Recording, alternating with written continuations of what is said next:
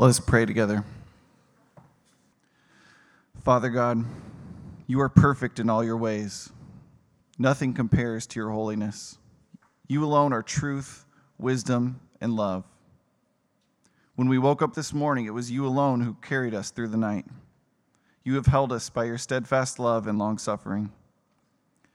We thank you, Lord, that you have called us by your gospel through the power of your Holy Spirit to be righteous.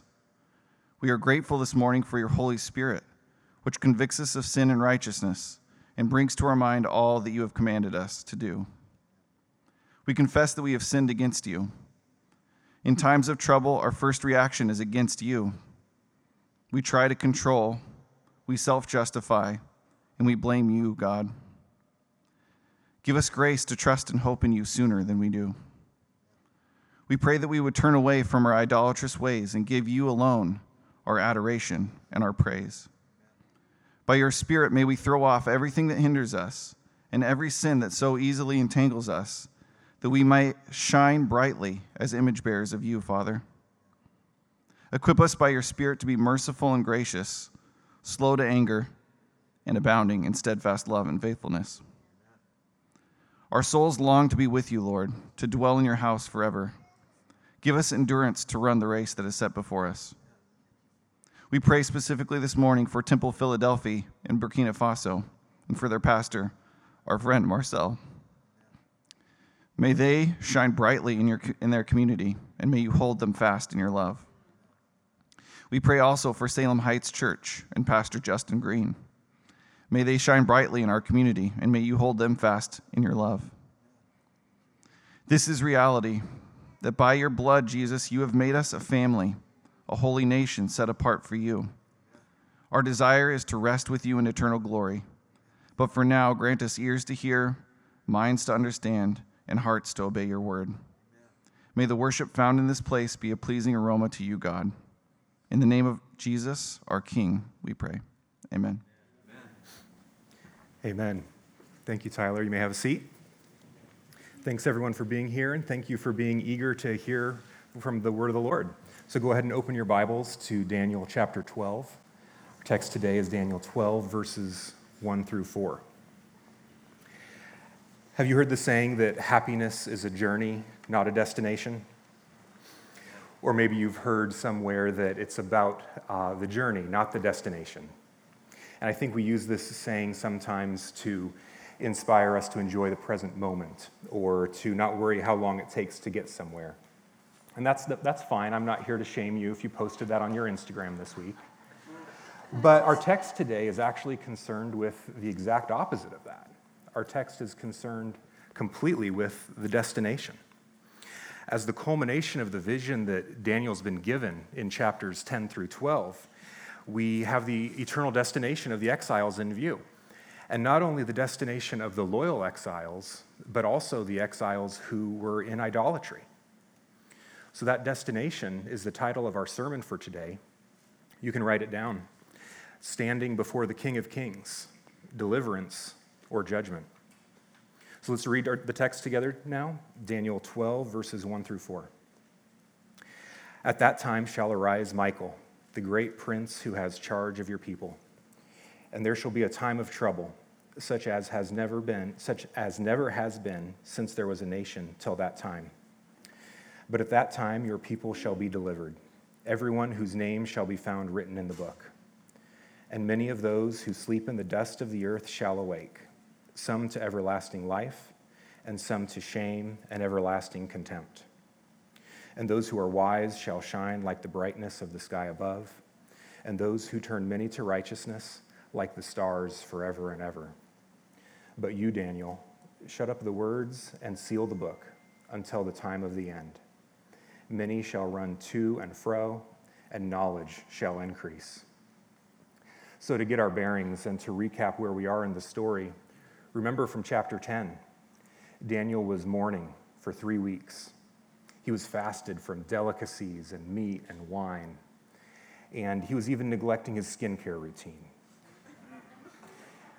Things were getting pretty serious. He was near the end of his life and already at the end of his rope. We know from chapter 9 his desperation to see Israel restored to the promised land. He called on the covenant in Deuteronomy and Solomon's prayer in 1 Kings chapter 8, and he cried out to God, "We've sinned." Sorry, my microphone's struggling today. We've sinned, and we've acted wickedly. His face and all of his energy is turned towards Jerusalem, the center of Jewish worship of Yahweh. In response to his prayer and his humble heart, he receives a vision. He's told what's to come, but instead of a vision of Israel's restoration to Israel, he's given a broader vision, a more glorious restoration, more glorious than he could have even imagined. Earlier in the vision in chapter 11, we see the people of God being attacked. You remember that? So before we get to the deliverance, Daniel's given insight into the nature of true Israel's trouble. Chapter 12 here is the heavenly parallel behind that earthly trouble. That's our first point for this text, the spiritual reality behind trouble. At this point in the vision given to Daniel, he's taken outside of his earthly perspective in chapter 11, and he's given a glimpse into what's happening at a spiritual level. The curtains are pulled back, and he sees a heavenly courtroom. We're dealing with an angel, Michael, who we heard about earlier in chapter 10. We're reading about a spiritual realm.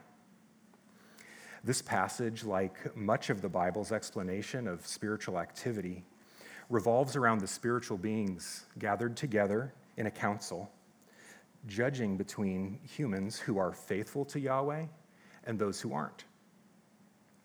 Our passage uses shorthand, but to the ancient Near Eastern reader, this would have been very apparent. So in Daniel 12, verse 1, when we read, "At that time shall arise Michael," we're tempted to picture him as one of two giant angels in an intergalactic sword fight, or a wrestling match like Godzilla versus King Kong. But the spiritual reality that's revealed here is that when Daniel's people are attacked, a spiritual defender will be their advocate. He'll come to their aid as a judicial defender, or as an executioner, or as both. Here's a famous example. Turn with me to Job chapter 1. This is a passage that is not about a theological doctrine of spiritual activity, but this gives us insight into the way that the people of the ancient Near East talked about spiritual activity. Job chapter 1, we'll read verses 6 through 12. Now there was a day when the sons of God is the Bible's way of saying created spiritual beings. The sons of God came to present themselves before the Lord. And Satan, when you read Satan, this is not a name, this is an activity. Satan means the accuser or the adversary. So when the Lord said to the accuser, "From where have you come?" Satan answered the Lord and said, "From going to and fro on the earth, and from walking up and down on it." And the Lord said to Satan, "Have you considered my servant Job, that there is none like him on the earth, a blameless and upright man who fears God and turns away from evil?" Then Satan answered the Lord and said, "Does Job fear God for no reason? Have you not put a hedge around him and his house and all that he has on every side? You've blessed the work of his hands, and his possessions have increased in the land. But stretch out your hand and touch all that he has, and he will curse you to your face." And the Lord said to Satan, "Behold, all that he has is in your hand. Only against him do not stretch out your hand." So Satan went out from the presence of the Lord. We have this divine council gathered together, considering the faithfulness of the Lord's servant Job. And God praises Job. He's pleased with his faithfulness, but the adversary can't stand it. His desire is to wreck Job's life, not because he wants him to suffer for suffering's sake, but because he wants to drive a wedge between God and Job. He wants to stir up trouble between Job and God. This is the true nature of spiritual warfare. Amen. This is the kind of attack and trouble that we just saw in the vision in Daniel chapter 11. In verses 30 through 32, we see a rebellious king. He takes action against the Holy Covenant. The temple is profaned, and the burnt offering is taken away, and the covenant is violated. These are spiritual attacks rooted in spiritual hate and arrogance, not simple earthly kings that are greedy and arrogant. In Daniel's vision, the rebellious king brings trouble to the people of God in order to separate them from their true king. He brings trouble in order to set himself up as king. Next in our text, we see that Daniel is told that there will be a time of trouble. We're tempted to picture a time of trouble, extreme trouble, in a more traditionally apocalyptic way, like meteors pummeling the earth, or the earth opening up, swallowing continents whole, or toilet paper shortages. And maybe those things will happen someday, but that isn't what our text is concerned with. The vision given to Daniel says that the rebellious king will bring trouble to God's people in order to make himself king. And for many of Daniel's people, that did mean the sword. That did mean destruction. That did mean captivity.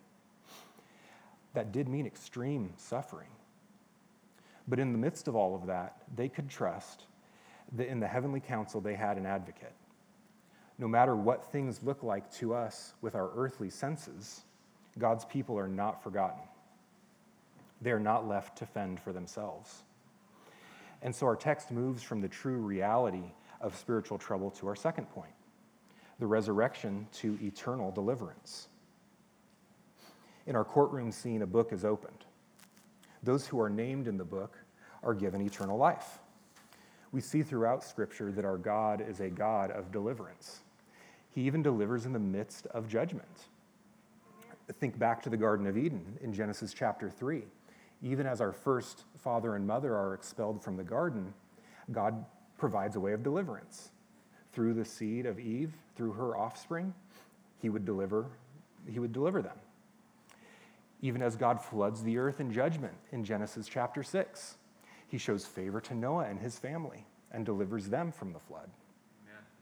Even as he judged the nations of the world at the Tower of Babel in Genesis chapter 11, he plucks Abraham out of all of the peoples and says, through you, I'm going to bless all the nations of the earth. Amen. And this is to say nothing of the Exodus, God's greatest feat of deliverance for the Israelite people, where he delivers them from a cruel nation. Amen. So Daniel has good reason to call on God to deliver Israel back from exile and into their land. But his desire to return from exile is not just because he liked the neighborhood better. Instead, for the people of God to be in the promised land meant that they were being ruled by God. They were protected by God. They were provided for by God. They were worshiping God. They were in the presence of God through his temple. We heard from the psalmist in our first reading today about how much he wanted to be in the house of the Lord. So if his soul longs and faints to be in the temple, how much more the eternal presence of God? Daniel's prayer for God's people to be in God's presence was answered with a vision. But instead of a vision of returning to the Holy Land, God's faithful people were delivered to God's eternal holy presence. The everlasting state of those who are delivered is described with heavenly language. To use the language of the sky and the stars, put them squarely in the location of God's spiritual realm. This doesn't mean they'll turn into stars or be physically glowing. Instead, it's a poetic description. It inspires the reader to envision a reward for enduring the time of trouble without turning their back on God. The vindication of God's people will be a reward beyond measurement. Amen. The angel uses the most glorious language Daniel knows, that of the sky and the stars, to capture the imagination for what awaits those who endure. The vision given to Daniel gave the suffering exiles what they needed to endure tribulation. And being captured by that vision for our destination, eternity with God is what will carry us through until the end. Now we have a description of the earthly state of those who would be placed in a place of honor. Those who are wise and turn many to righteousness. Again, the vision here is linked back to chapter 11, and it should be read that way. So turn back just a bit. Go back to Daniel if you're not already there. Daniel chapter 11, verse 33. And the wise among the people shall make many understand, though for some days they shall stumble by sword and flame, by captivity and plunder. In the midst of that time of trouble, where the man of lawlessness, backed by evil spiritual forces, attacks the people of God with the intent of separating them from God. But the wise are not deceived. In fact, the wise will bring many to understanding. There in verse 33, and in chapter 12, verse 3, they lead others to righteousness. In the midst of all of that evil, God's people stay faithful and focused on their mission. The wise in our passage are not wise because they have everything figured out, but instead, they've navigated life and trouble and trials by staying allegiant to Yahweh. Amen. The trouble they experienced revealed their allegiance. Amen. The formatting in our Bibles obscures this a little bit, but what we have here in chapter 12, verse 3, is a poetic couplet, two lines that parallel each other. It's describing the same people two different ways. The wise and those who turn many to righteousness are not two different groups. There's no such thing as accumulating God's wisdom without bursting at the seams with it. To be part of God's people means to be growing in wisdom. Because at some point, someone else is going to need to hear from you what God's teaching you in his word. Amen. It's not only the job of the people that are struggling with their microphones to do this. Amen. We talk a lot about love as Christians. Here's a way you can show love to your sisters and brothers in Christ. Study the Bible. Amen. It may not be today, it may not be tomorrow, but someday someone is going to need to hear what you're reading. Amen. We don't just grow in wisdom for our own sake. Wisdom leads us to care deeply for the eternal state of the people around us. Amen. And the same is true in reverse. At some point, you are going to need to hear from someone else. Amen. At some point, you're going to experience apathy. At some point, an ideology of the world is going to try to grab your heart. It's the normal Christian experience for doubt to creep into your mind. You need the people around you to help you at this time. Amen. Clinging to a community who will have your eternal good in mind is essential. Amen. Clinging to a people who are not caught up in the journey, but instead are focused on the destination is essential. And that will prepare us for that day that we will be in God's throne room. Daniel's vision gives the people of God the ability to focus on their mission today because it sets their sights on an eternal vindication. Despite present circumstances, their God rules, and he will not forget them. Amen. Not even death can separate them. Amen. Sleeping in the dust is typical biblical imagery for death, but not all will awake to eternal glory. God does not tolerate you believing in someone else. So that leads us to our third point. A reality we see is that there is a resurrection to eternal shame. Israel wasn't in exile because they were obedient to God. They weren't even in exile for lacking moral perfection. Instead, they were sent into exile for worshiping other gods rather than the Creator God. Instead of fearing Yahweh, they feared the nations around them. Instead of being a people who were distinct, they assimilated. Israel knew the truth about the one true God, but they did not act on it. So apostate Israelites, that's a fancy way of saying Israelites who rejected God, were sent into an eternal shame and contempt after their earthly lives were over. There are no Baal worshipers in the presence of God. Amen. And this is a reality for all of the world, not just Israel. So turn with me to John chapter 5. Look at John 5, verse 19. We'll read all the way through 29. And we'll see how all this judgment scene is all summed up in Christ. John 5:19. So Jesus said to them, "Truly, truly, I say to you, the Son can do nothing of his own accord, but only what he sees the Father doing. For whatever the Father does, that the Son does likewise. For the Father loves the Son and shows him all that he himself is doing. and greater works than these will he show him, so that you may marvel. For as the Father raises the dead and gives them life, so also the Son gives life to whom he will. For the Father judges no one, but has given all judgment to the Son, that all may honor the Son, just as they honor the Father. Whoever does not honor the Son does not honor the Father who sent him.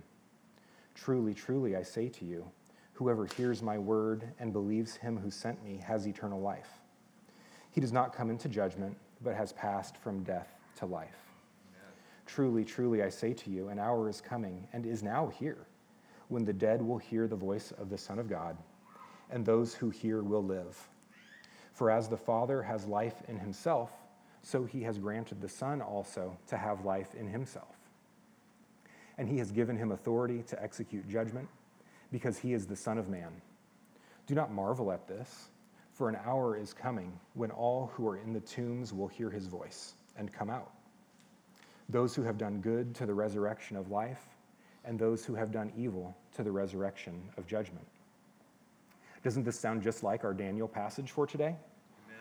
We have a resurrection, a courtroom, authority to judge, and those with believing allegiance are granted eternal life, and those who have done evil to a resurrection of judgment. It's an inescapable fact that we will all stand before the eternal King of Kings with nothing between us but his Son. Amen. Will he recognize us as those who honored him? Last week, we heard about several different deceptions that are present in our world today. If you missed last week, make sure you go back and listen. The danger in those deceptions is that they threaten to get in between us and God. They come with new standards of sin and righteousness, new standards of judgment or how to be saved, even new ideas of knowledge and wisdom. But on the day of judgment, those ideologies will melt away. There will be nothing left of those deceptions. They will not be able to stand in the presence of God. Amen. That's why the church has a laser focus on the gospel. Amen. The gospel that says that Jesus is the Son of God, that he lived a perfectly allegiant life to the Father, that he died our death so that we can share in his resurrection of deliverance. Amen. If this is new to you, the fact that we will stand before the Creator God's throne and our allegiances will be revealed, then ask the person who invited you if you want to hear more about it. Or look around and find someone who looks like they know what they're doing here and ask them to hear more. No matter how long or short you've been in church, this is a message that our soul needs to hear. Amen. You have to decide what to do with this information. It demands a response. There's a temptation to think that if we just don't do too bad, that God will give us a pass on that day of judgment. And it's a good thing if you don't cheat on your taxes. It's a good thing if you hardly ever yell at people in public, or if you don't break the really bad rules. You've tapped into common grace. This is the wisdom that God has woven into reality. But trusting in our works ignores the fact that we aren't talking about moral behavior here. This passage is about lordship. The language of honor and shame, judgment and contempt is about lordship. Amen. The courtroom is a throne room. This week, go back, read Daniel chapter 7, especially verses 9 and 10. There, the throne of God is issuing forth flames, consuming all of his enemies. The beasts, the kingdoms of this world are consumed before him. This is about lordship. Our text in Daniel and this text in John are examples of the corkscrew effect through time, and this is something we need to get really used to for when we go through the book of Revelation sometime next year. That's how Jesus can say in verse 25 that an hour is coming and is now here. Jesus is Lord now, and this is a constant reality. We stand before God even now, with Jesus either affirming our believing loyalty and advocating for us, or executing judgment. Amen. This is true now, and it will be true in its ultimate form on that final day of the Lord, that destination. Amen. The way we live our lives now is a preview of our eternal state. Even as our gaze is lifted to eternal glory in the presence of God, we're grounded to the present because of what we do today, because what we do today matters. Not because of works, but because of submission to lordship. Amen. When we talk about judgment and being in this courtroom, throne room scene, we should be feeling some conviction. And so I want to talk about that right now as we talk about judgment. The Bible talks about a godly fear, and the Holy Spirit will use this courtroom scene to lead us to humility and earnestness and joy. Amen. How can this lead to joy? Turn with me to 1 John chapter 4. This is the reality of the gospel, is that in the midst of a judgment scene, we have deliverance through submission to his lordship. 1 John chapter 4, we'll read 15 through 19. Whoever confesses that Jesus is the Son of God, God abides in him and he in God. There we have the presence. The presence of God is there. So we have come to know and to believe the love that God has for us. God is love, and whoever abides in love abides in God, and God abides in him. By this is love perfected with us, so that we may have confidence for the day of judgment, because as he is, so also are we in this world. So when we sing with gratefulness to God for what he's done for us, what he's done is he's given us the ability to have confidence in that day of judgment, that he is faithful when we submit to him and his lordship, that he has the grace to forgive all of our sins. Amen. This idea of abiding in him and him abiding in you, this is the prayer of the exile. This is the ultimate fulfillment to Daniel's prayer. Amen. This is the grace of God. In the same way, the Holy Spirit uses conviction to lead us to repentance. Amen. This is the message of Isaiah 55, verses 6 through 7. Seek the Lord while he may be found. Call upon him while he is near. Let the wicked forsake his way, and the unrighteous man his thoughts. Let him return to the Lord, that he may have compassion on him, and to our God, for he will abundantly pardon. Amen. So if you feel conviction thinking about this judgment scene, it's the work of a loving father, patiently correcting his child for the sake of their eternal well-being. Act on it now, and he will abundantly pardon. Amen. But the accuser is at work as well. He has a heyday with this. He uses condemnation to bury us and to separate us from God. This is the nature of spiritual warfare. He lies to you that your sin is too much for God's grace. He uses the courtroom scene to accuse God of injustice. This is the spiritual trouble that hates us, seeing us close to God. So discerning between the two, between godly conviction and accusations of the enemy, is another way that your community can help you. Amen. This is why you need people who will turn you to repentance. So find a person that you trust and share with them so they can help you discern whether you're experiencing godly conviction to lead you to repentance or condemnation from the accuser. Amen. This is one of the ways you can utilize your pastors as well. We are committed to helping the people of this church make it to that destination, that throne room, after a life filled with submission to the lordship of Christ. Amen. This leads us to our fourth point now, and that's contentment in God's reality. Turn back to Daniel 12 if you're not there already. We'll reread verse 4 to remind ourselves where we are. Daniel 12, verse 4. But you, Daniel, shut up the words and seal the book until the time of the end. Many shall run to and fro, and knowledge shall increase. So we've come to the end of the vision, and like any good vision, it's recorded in a book and sealed for posterity. To shut up the words and seal the book were not for the sake of secrecy. Instead, it was for security. The practice of the ancient Near East was when something was recorded, some legal document was recorded, the original would be copied, and then the original would be sealed. It would have the mark of the two parties involved, along with the scribe who recorded it. And the original was put away for safekeeping, and the copy was available to be read. So this statement should not be abused into thinking that the vision has a secret meaning. In Daniel 10, verse 1, it says that Daniel understood the true word about the conflict. He understood the vision. The vision, like the entire book of Daniel, is the true message that in spite of present difficulties, God is in control, and he will have the final victory. That is the message that is sealed and secured in this book. About the last phrase of Daniel 12:4, that many will run to and fro and knowledge will increase. Instead of reading this as some prediction about the future, it's far more likely to be another pronouncement of judgment. Not all knowledge is good. We don't have to look any further than the sin in the garden, where our first parents reached to the tree of the knowledge of good and evil. To take from the tree of the knowledge of good and evil was to accept a way of thinking and living that is not from the giver of life.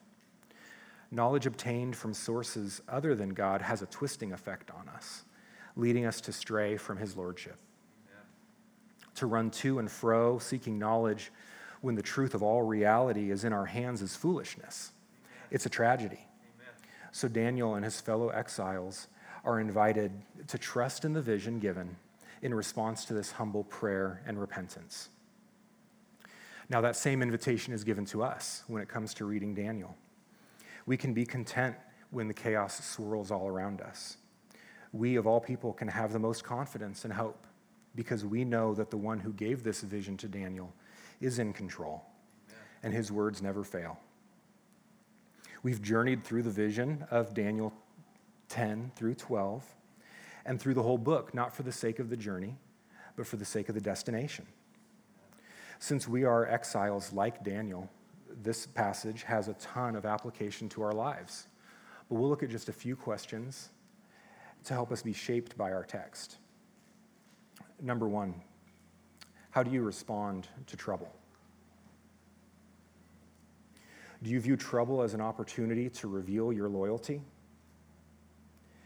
When you have difficult situations or there's difficulties in your relationships, do you turn to worldly solutions to solve them? If the enemy uses trouble in this world to try to separate us from God, do we use trying to organize our lives better or some sort of other self-help method when we should be applying spiritual tools to the spiritual warfare?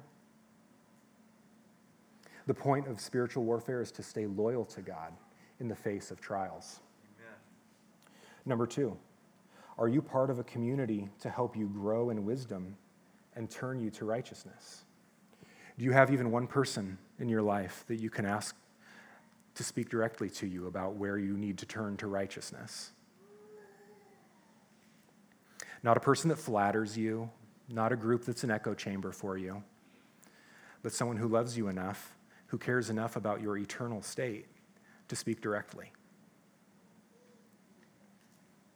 Number three, and this is one worth some time. When you hear about judgment, which way does it drive you? The great invitation of Scripture is that in the midst of all of this judgment, God is inviting you to his lordship, to his merciful forgiveness. His judgment only drives away people who want to be their own king, who want to live in rebellion. This is worth some time this week. When you hear about judgment, which way does it drive you? If it leads you to reject him, then you're rejecting a lot. You're rejecting him unto shame and eternal contempt. Number four, what are your sights set on?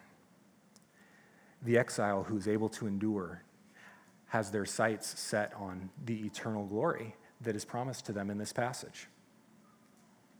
So if your sights are set on the difficulty of life or not going to the bad place, maybe you need to change them.